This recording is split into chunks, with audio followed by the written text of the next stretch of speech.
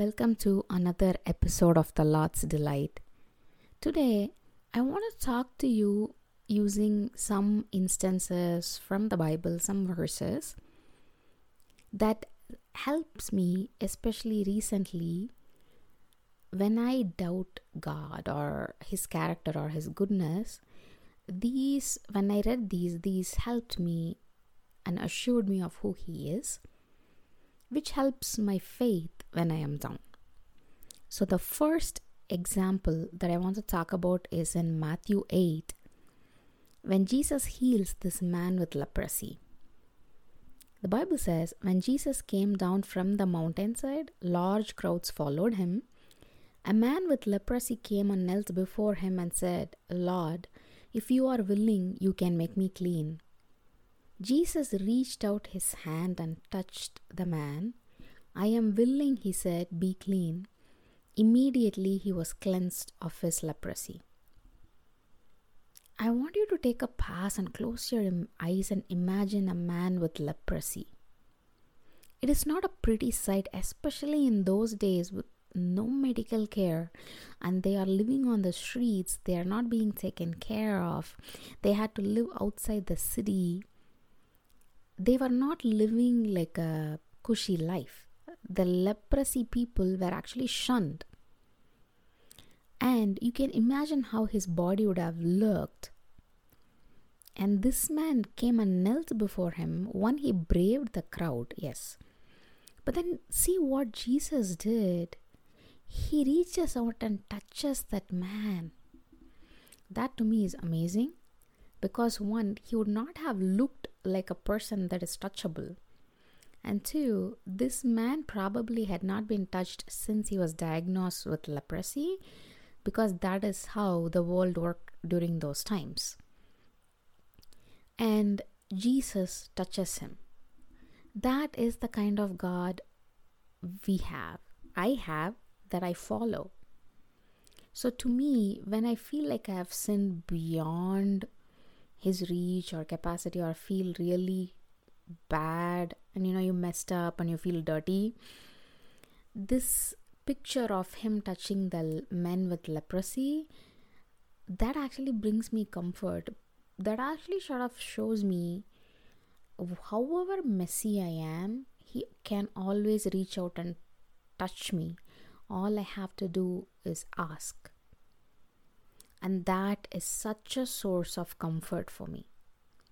So I use the same thing for you too. If you feel like you are unreachable by God, you feel so bad inside, dirty, unclean, this is the thing.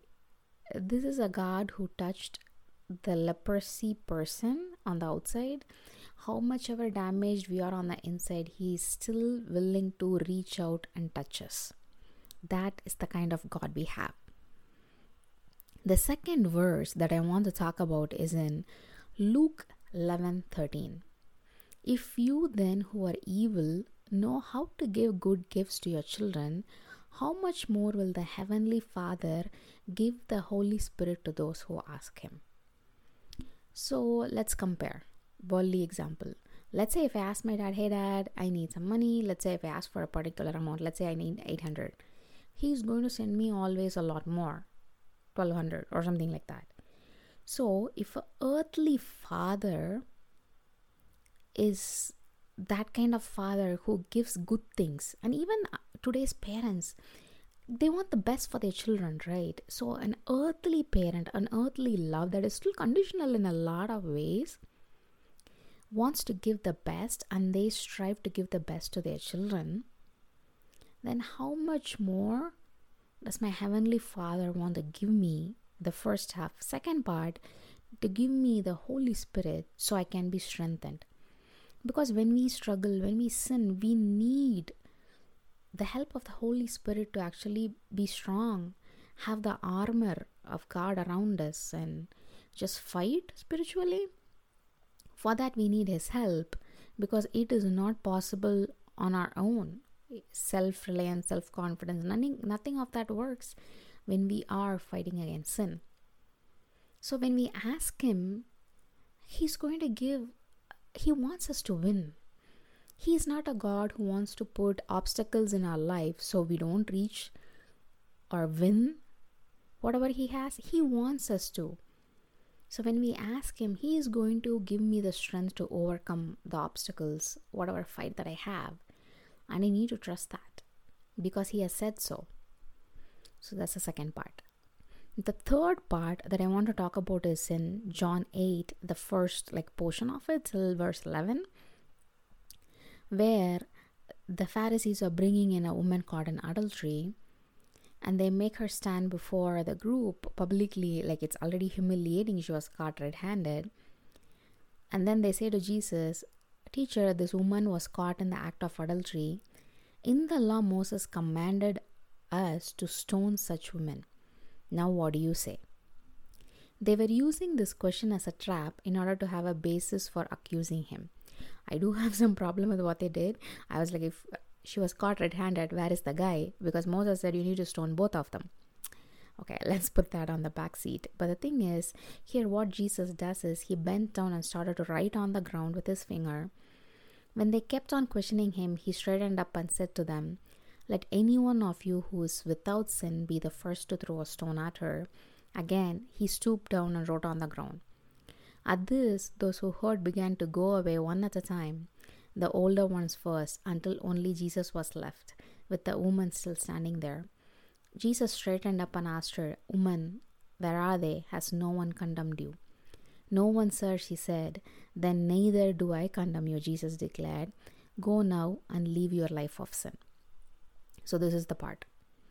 Publicly caught, red-handed, brought to Jesus, and how Jesus deals with her. This is another thing that gives me comfort, right? When she was brought to Jesus, He is not saying that she didn't sin.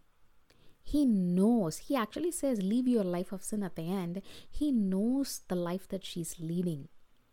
But then, zero judgment. He's not saying that, "Oh, you live your own life. I'm not going to judge you." It's not that kind. He's truly not condemning her. He says that, "I'm not going to condemn you. Just don't do this." That kind of,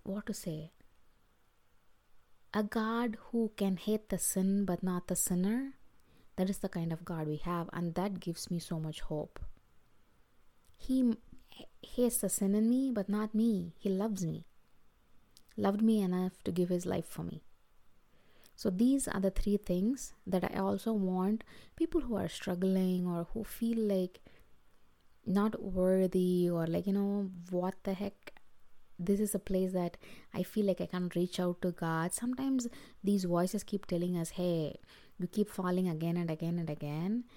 God is going to give up on you." Just don't listen to all that. The three things you need to remember is, number one, He touches the untouchable. He touched the guy with the leprosy. He is willing to touch you and me, even though our insides are as bad. 2, He's a God. We have a God who gives us more than enough strength when we ask Him to face our struggles. And number 3, we have a God, yes, He does hate sin, but He does not condemn us. Rather, He loves the sinner. It's the sin that He doesn't want us to. He's not a God who is going to be sugarcoating things. He is going to discipline us, but He is never going to hate us because we are His children. So remember that. I hope this really blesses you in your walk with God, and I will talk to you guys next week. Bye.